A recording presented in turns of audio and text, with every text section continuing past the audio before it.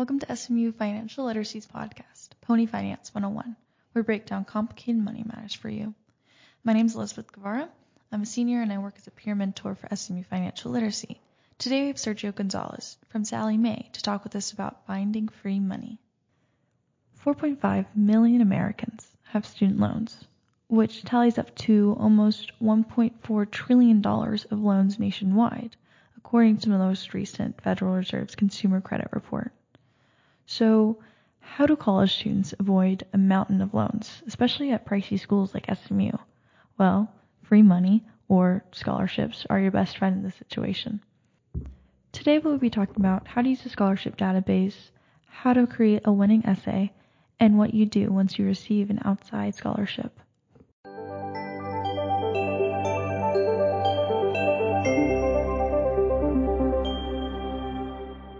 All right, so can you tell me your name and some of your background? Yeah, absolutely.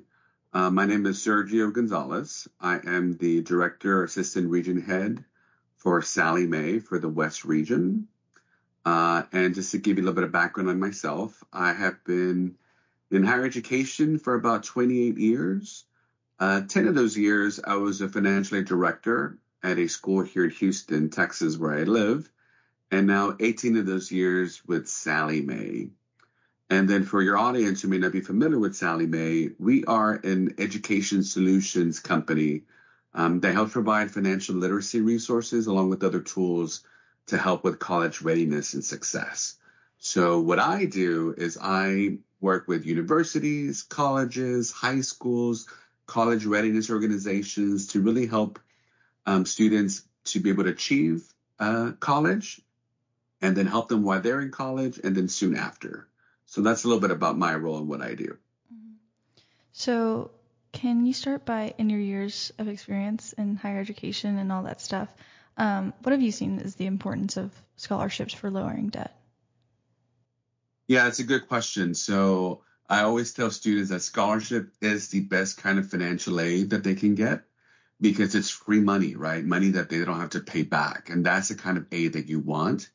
Because the more free money that you have, the less borrowing that you have to do. So there is a correlation that if they're able to spend some time really researching and looking for scholarships, it'll really help to minimize how much debt they're getting into loans. And so, I mean, y'all at Sallie Mae, you have Scholly, but there's a lot of other scholarship databases. But can you just start with how would a student utilize a scholarship database? Yeah, that's a good question. Yeah, we do have Sallie Mae. Actually, over the summer, we purchased Scholly, and we're calling it Scholly by Sallie. And it's a scholarship app to help students to be able to find scholarships all in one location, right? And there's a few others. I would say College Board, Big Future is a big one. Not as large as Scholly, but it's a good resource and a reputable company. And then another one that you probably heard of is FastWeb.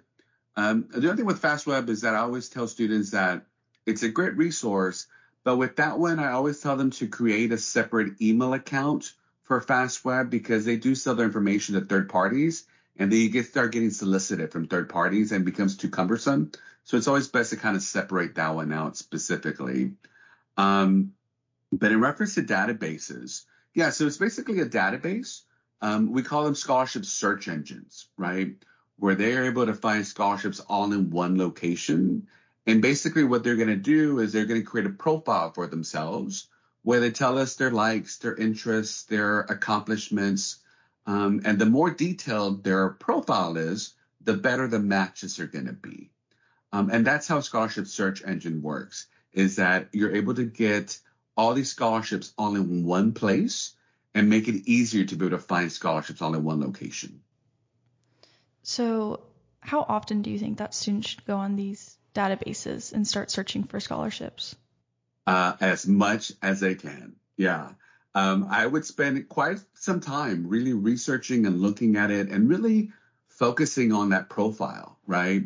And as your profile changes, because maybe when you first started college, you're thinking, well, I want to be a law student, right?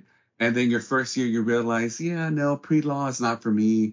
I want to go and do business, right? So go back into your profile and update it based on your majors, based on your interests, based on anything that makes you unique. You want to make sure that you're putting it in there so that, again, the matches are really good when you're applying for scholarships. But in amount of time, I would say 2 to 3 hours as they can, but really hunker down and create a really good profile so that it starts matching you up to some really good scholarships. So would you say that creating a profile that's really core to who you are is like the best way to find a scholarship that's suited to them? Or what are some other ways maybe that? Yeah, especially if you're using the scholarship search engines, that's the best way, right? Because the more detailed you are, and come back to it and update it, right? So if now you belong to, maybe you are part of Big Brothers and Big Sisters organization, and that's something new that you want to add on to your profile so that they can see that, then maybe that can get you access to other scholarships that you didn't have access to, right? So again, any changes or any updates that come up, you just want to make sure that you're updating your profile consistently so that you can get matched to some really good scholarships. Mm-hmm. So once a student finds that scholarship that they want to apply to, what would you say they should keep in mind when writing that essay for that scholarship? Yeah, that's a good question. So, and I know, so students kind of shy away from essays because they're like, oh, I've already done so many for school. Now I've got to do something for a scholarship. But I'll tell you that a lot of students don't take advantage of those essay scholarships because of that very reason. They're like, oh, I don't want to write another essay. But the good thing is that once you do write an essay, you can repurpose it, right? And kind of fit it into a different scholarships that require an essay and maybe just finesse it a little bit. But a lot of the work has already been done. What tips that I would give for really a winning essay is really understanding that provider's overall mission and purpose, right? What are they asking of you? And what is the purpose and mission for that specific provider that's doing the scholarship, right? And you want to make sure that you're writing about something that's important to you and that you know, right? You want to make it personal and you want to stand out, right? And then, it's usually like in the question format, the essay. So you want to make sure that you're actually answering the question that's being asked. Too much fluff can be just that, too much fluff, right? And then what I also wouldn't do as well is don't just recount, right? You want to make sure that you're reflecting. Mm-hmm. Now, I know apart from an essay, a lot of scholarships ask for a resume or at least, a list of some accomplishments. So why do scholarships do this? Like, what are they looking for when they ask for a resume? Right. So remember that you're competing with students at other states and other cities across the country, right? So they want to see what is unique to you. How do you stand out, right? So that's what I always tell students too, is that you want to get involved in things. You want to get involved in either community organizations, leadership activities and campuses, anything that can really separate you from others. That's very helpful too, right? Other things as well is that maybe you're a first generation student, that you're the first to go to college in your family. That stands out too, and that really differentiates you from another person, right? But there's different factors, right? You could be a minority, maybe you're involved in a religious organization, whatever the case may be. You just want to make sure that you're standing out and that you look different than the person next to you, right? Based on the accomplishments and what's on your resume as well. So how about, when formatting a resume? That can be difficult. I know it was difficult for me when I was first going into college. I didn't know how to format a resume, or I didn't know. I just listed every single thing that I did in high school. So is there any sort of place or any sort of resources that you would suggest for students to go to for that kind of stuff?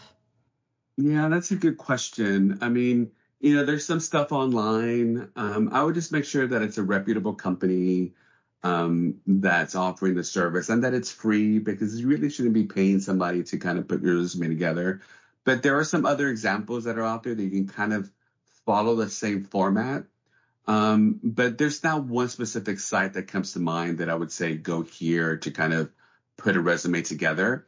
I would say too, though, your career services offices usually have really good resources. So I would definitely go visit that office on campus because they can help with resume writing as well.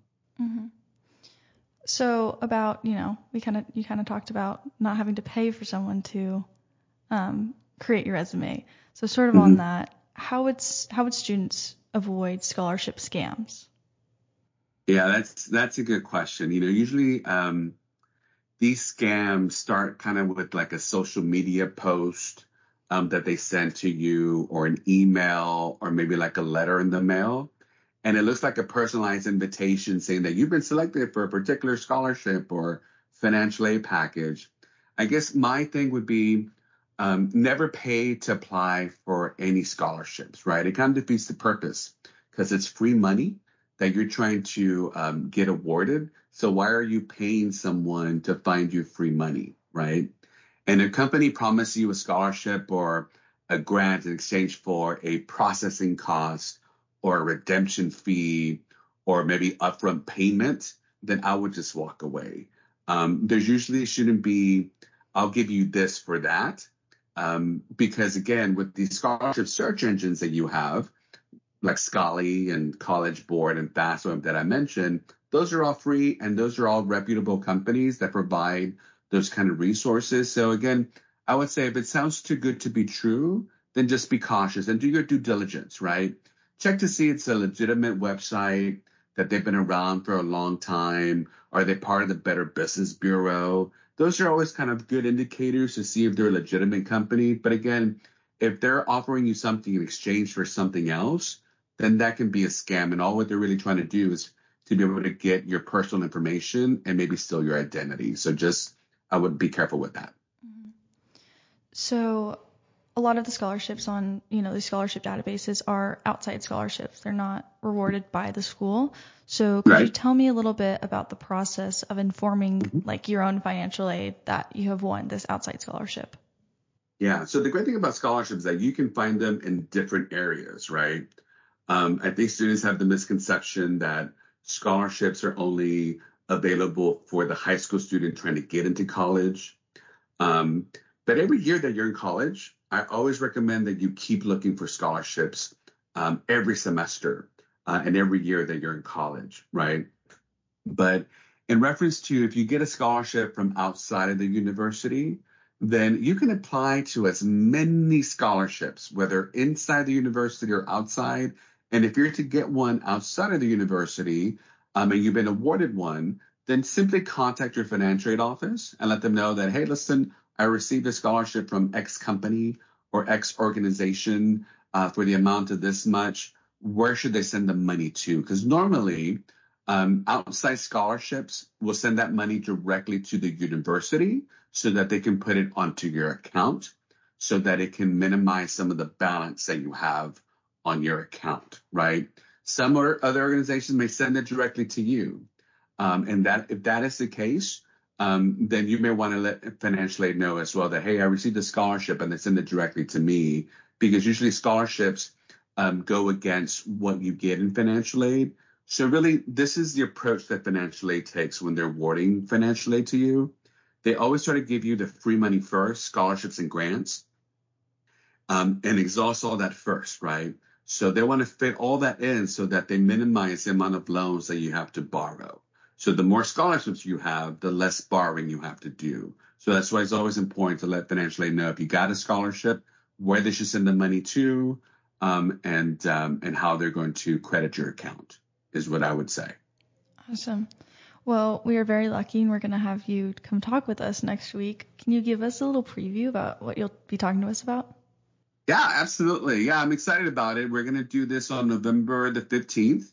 I believe it's at 4 o'clock at SMU.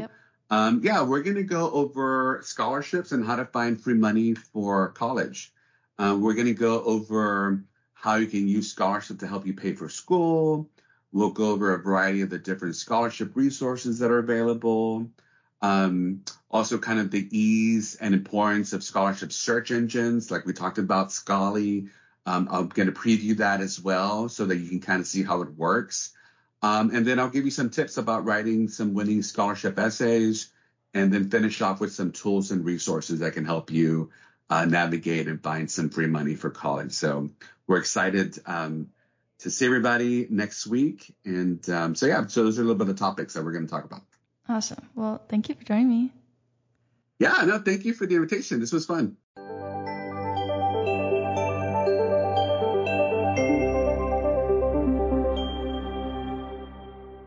Thank you for joining us on today's podcast. As always, SMU Financial Literacy is here to help you. Email us at financialliteracy@smu.edu with any questions and follow our Instagram at SMU Financial Literacy. Pony up.